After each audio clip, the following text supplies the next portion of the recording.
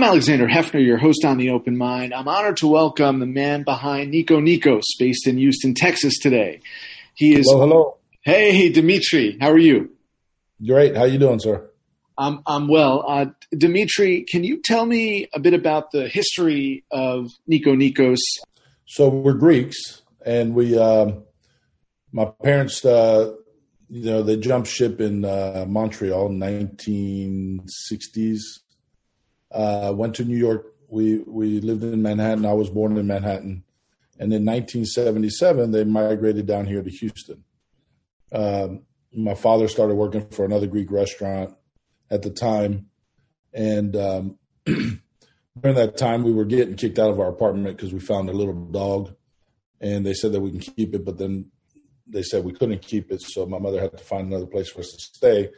And that was just faith, because across the street was the corner where Nikos is at. It was going up for rent, and the lady was putting a for rent sign up, and it had a house behind it as well. So my dad saw that right away and grabbed it and said, "Hey, how much?" And she said $350. So he had to go borrow that money so he could start paying her rent. He got that, and then he went down the street and got some produce, set it up on the sidewalk there on a table, and started selling produce to the neighbors. And then from there, he got a grill and some restaurant equipment, and started selling gyros to the Texans, gyro sandwiches, and that's how we got started. That's an inspiring story, and gyro it is. Gyros and fresh cut fries. How frustrating it is to hear gyro. Or can we accept that most people know it's gyro now? No, I mean, it's whatever. It's a nice conversation. You open it up, but it's a teachable moment. New York is gyro. I always wondered if it's because you guys have heroes up there too. If they did that on purpose so they could tell the difference, I'm not sure, but it is gyro. Gyro is how it's supposed to be. How has the pandemic impacted your business and more expansively, what I know to be a national commerce that you do to send the gyros all around the country? So in the beginning, when it first started, it really hurt us. We went down, I think, like 60%, 50-60%. We lost sales in the beginning. Once Houston allowed us to open up for curbside and to go, and have some seating, then it started picking back up. We're lucky. We're in a different situation than a lot of other restaurants. One, because it was our setup. We always did takeout. We always had disposable plates. That's all we have, even for dining. We always did disposable, and we always were set up for the to-go model. Okay, now online ordering and the to-go curbside and that sort of thing was part of our daily operation anyways, but it wasn't as big as now. Now it's different. Like that's most of our business. And we're very fortunate that we have, loyal customers. We've been around 43 years, so they trust us. We have a good name for being a clean restaurant. And once we found out what needed to be done with the plexiglass and, reassuring our guests that we're wiping everything down, and we wore masks. We wore masks and from the beginning. Right when they announced it, we got our people masks before it was mandated, so that kind of helped out too. We had some really amazing customers that own law offices and things like that.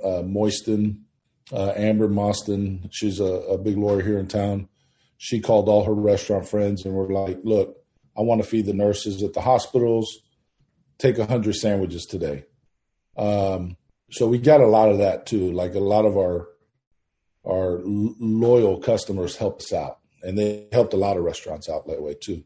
Houston's a really amazing city about that. You know, they're a restaurant town, and they enjoy going out to eat, and they really support us. So we're lucky. We're very lucky. Now, the fine dine restaurants, like my buddies that have fine dine restaurants, they were hit a lot harder, and they still are. Community was really important to restoring business as usual, both in the traffic coming into the restaurant when you reopened and also for your ongoing delivery in Houston and around the country. That community, do you feel, as the pandemic has had these resurgences, do you think the community has withstood what has been kind of resurgence after resurgence in a lot of different places? In our community? In your community. Yeah, they have.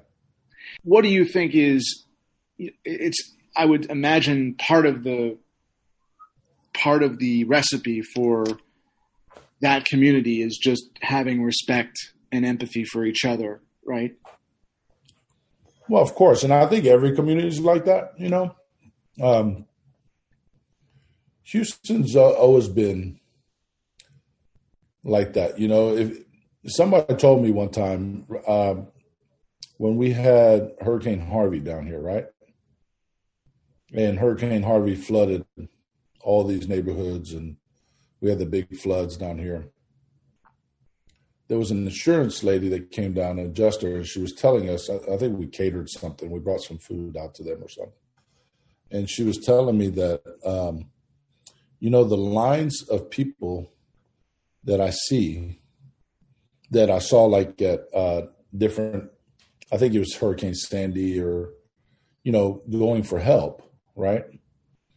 And I'm not saying anything bad about anybody else. This is just what she told me. She said, you know, it's amazing in Houston. You see the amount of people that were in the lines that were going for help in like these different areas, like Sandy and Katrina and that sort of thing. She says, I see that in Houston for people volunteering to help out, you know? And Houston's always been like that. I mean, we've always been helping each other, you know? And we don't have the best weather in the world. We don't have the beautiful mountains, and we don't have the beautiful ocean and that sort of thing. But anytime anybody ever asks me about what Houston's about, I always tell them it's the people. I mean, the people down here are amazing, you know? They really are. What do you think is so central to that resilience, what you're identifying that makes Houston separate and apart? Is there something you attribute to that certain character or personality? It has to be, but I can't tell you. I don't know. I couldn't tell you. You know, it's just how they are. I mean, you always see all the restaurants. They don't, you know, restaurants don't talk bad about each other. The businesses help out. You know, when my parents started, they came down here from New York. They didn't know anyone, right? They come down. They heard about, you know, Damaris Barbecue and Pappas restaurants. And of course they're Greeks, so that's a little bit different. But they were like, hey, you know, if you need help or anything, Pappas will help you with equipment. Okay, if you need a good banker, Damaris knows some people at the bank. And so my parents went to them. They didn't even know my parents, and you know, Jimmy Damaris was like, hey, get in the car with me. I'll take you to the bank. And he takes them to the bank, and he even co-signs for them. You know, he didn't even know these people. So, but that's kind of a Greek thing too. But it's a lot like that here in Houston. You know, they help each other out. What is your hope for the immediate future, speaking for the culinary industry? If you think that there are steps that either the city or the state or this new administration should take to ensure that there is not just relief and recovery, but that there is some longstanding care and concern for the well-being of restaurants across the board. When they sent us the PPP money and we were able to get it, that really, really helped out a lot. It helped out, let us survive. But if you're not allowing them to open, okay, that PPP money goes out. I mean, it goes away real quick. So, we were lucky because we got the PPP money and we were open and we were, able to have some business. But if you don't have a business, that PPP money goes away fast. So, I'm not sure why, there's so many arguments, right? And I don't want to get in trouble for saying this, but we're fortunate they allowed us to stay open to work. And I'm not sure why they're shutting everybody down, restaurants and that sort of thing. If they could put some limitation on how many people can come in or whatever, or, allow them to do the outdoor dining. And, you got to trust the restaurants too. We do a lot of stuff the health department says already. And none of this stuff was really new except for wearing masks. We clean, we sanitize, and also the spacing, the spacing's new. But I think restaurants have done a pretty good job in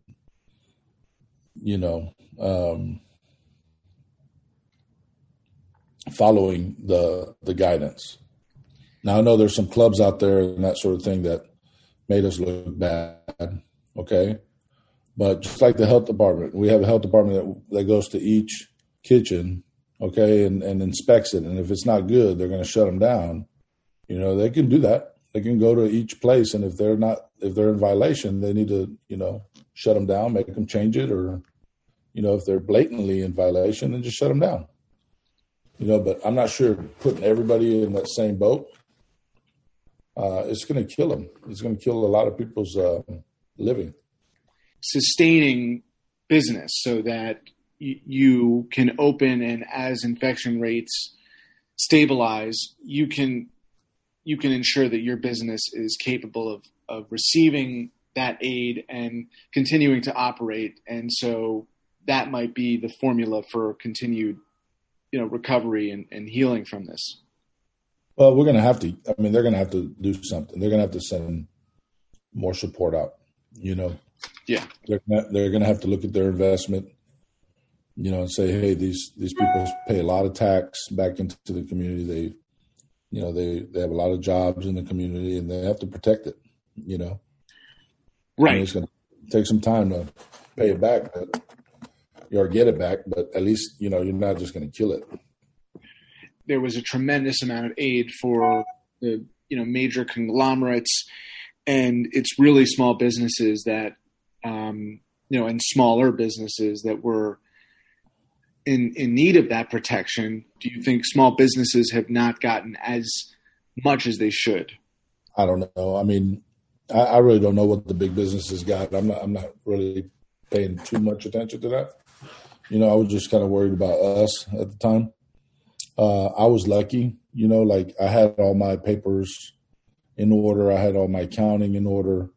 We're small mom and pop stores, but we're organized, and then I had friends that weren't organized, and they didn't have their paperwork done right, and they didn't get the loans, the PPP loans. So, they're hurting. They're some of them are shut down. They just can't survive. You still have family in Greece? Yeah, we have a lot of family in Greece. You should see what's going on over there. They can't even open, man. They're locked down. What is going on over there? They locked everything down. They locked everything down back in March. They opened up for the summer to try to get some tourism business. In the beginning, when they first locked down, they had barely any cases. Then when summertime came and all the tourism came, that's when they started getting a lot of cases. So they locked it all down again. In order to go outside, you have to text the police department and say, hey, I'm going to go down the street and get groceries. They give you an okay, you can go. And then you have like a certain amount of time to get back. So if they find you in the street, they'll give you a big fine. And we're talking about like maybe 7 or 1,000 euros. And they are not, they don't make that much money, right? So it's, they're scared to get outside. They're staying indoors. But their businesses are done. What is the difference, if you would say, between sort of the authentic Greek American experience and the Greek experience in the food itself? Would you say it's very close and identical, or are there things that are different if you were to have authentic Greek in Greece? Really, the only thing difference as far as at our restaurant goes, we bring in our own olive oil, we bring in, our own seasonings and salts and, different, as much stuff I can bring in from Greece, wines, pastries, the ingredients for pastries. I brought a pastry chef from Greece. So our restaurant is very authentic. The one thing that I know that's different here in America is the vegetables. So like when you eat a tomato in Greece or an onion, it's just different. It's just different taste. It's sweeter. The vegetables there are just much different. But nowadays you can bring everything. We bring our own fish. We have a fish place in our island that they send us fish every 2 days. And not only us, it goes to Whole Foods, it goes to a lot of different restaurants here in town. And that comes from Greece too. So you can get anything you want. How have you found the supply chain to hold up during the pandemic? Supply chain for us, disposables, a lot of that stuff comes from China. That we had a hard time getting, and then obviously everybody switched to that too. So the supply went down. Lots of demand for that. Meat, we didn't have much of a problem there. We started having a little bit of a problem with pork.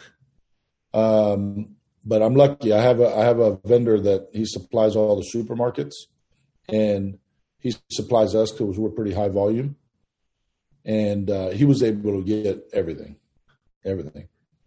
But for 1 second there, he was telling me about pork being difficult to get. I think your tzatziki in and of itself can be gobbled up as a soup or put on anything, and you'll feel 100% better. The Athenian mud pie was about the most creative and interesting fusion of America and Greece. How did you invent that? That was something. Yeah, baklava and brownie, mud pie like Mississippi. Yeah, so that's actually like a brownie with a cream cheese crust. So that was a friend of mine here in Houston that taught me that, and he taught that he gave me that recipe. That's not a very Greek recipe, but that's one of our well-traveled ones. That one ships pretty good. Like right now, we're about to do heart-shaped ones for Valentine's, and we ship it through GoBelly, and that one there is pretty good. We're very thankful that we live in Texas, that we have the leadership that allows us to stay open and try to navigate through this whole thing and not just kill us. So I want to say thanks to them for helping us. Everybody else out there that's suffering, I feel really bad, and I worry about them because I know that those are dreams that are just, they're finished. Those dreams are just done in a lot of places. I don't know how fair that is, but anyways, we'll get through this. And you're helping us give birth to those dreams and helping us preserve those dreams anew for Houston, and your spirit of resilience really comes through. I want to thank you, Dimitri, for your time today, for your story, and for the hope that you give your customers and everyone there in Houston and all of our listeners. Thanks, man. Visit us at nikonikos.com, NIKONIKOS.com. You can order anything you want from us over there, or just say hello, or shoot me an email. Okay? But take a look at it. Thank you, Dimitri.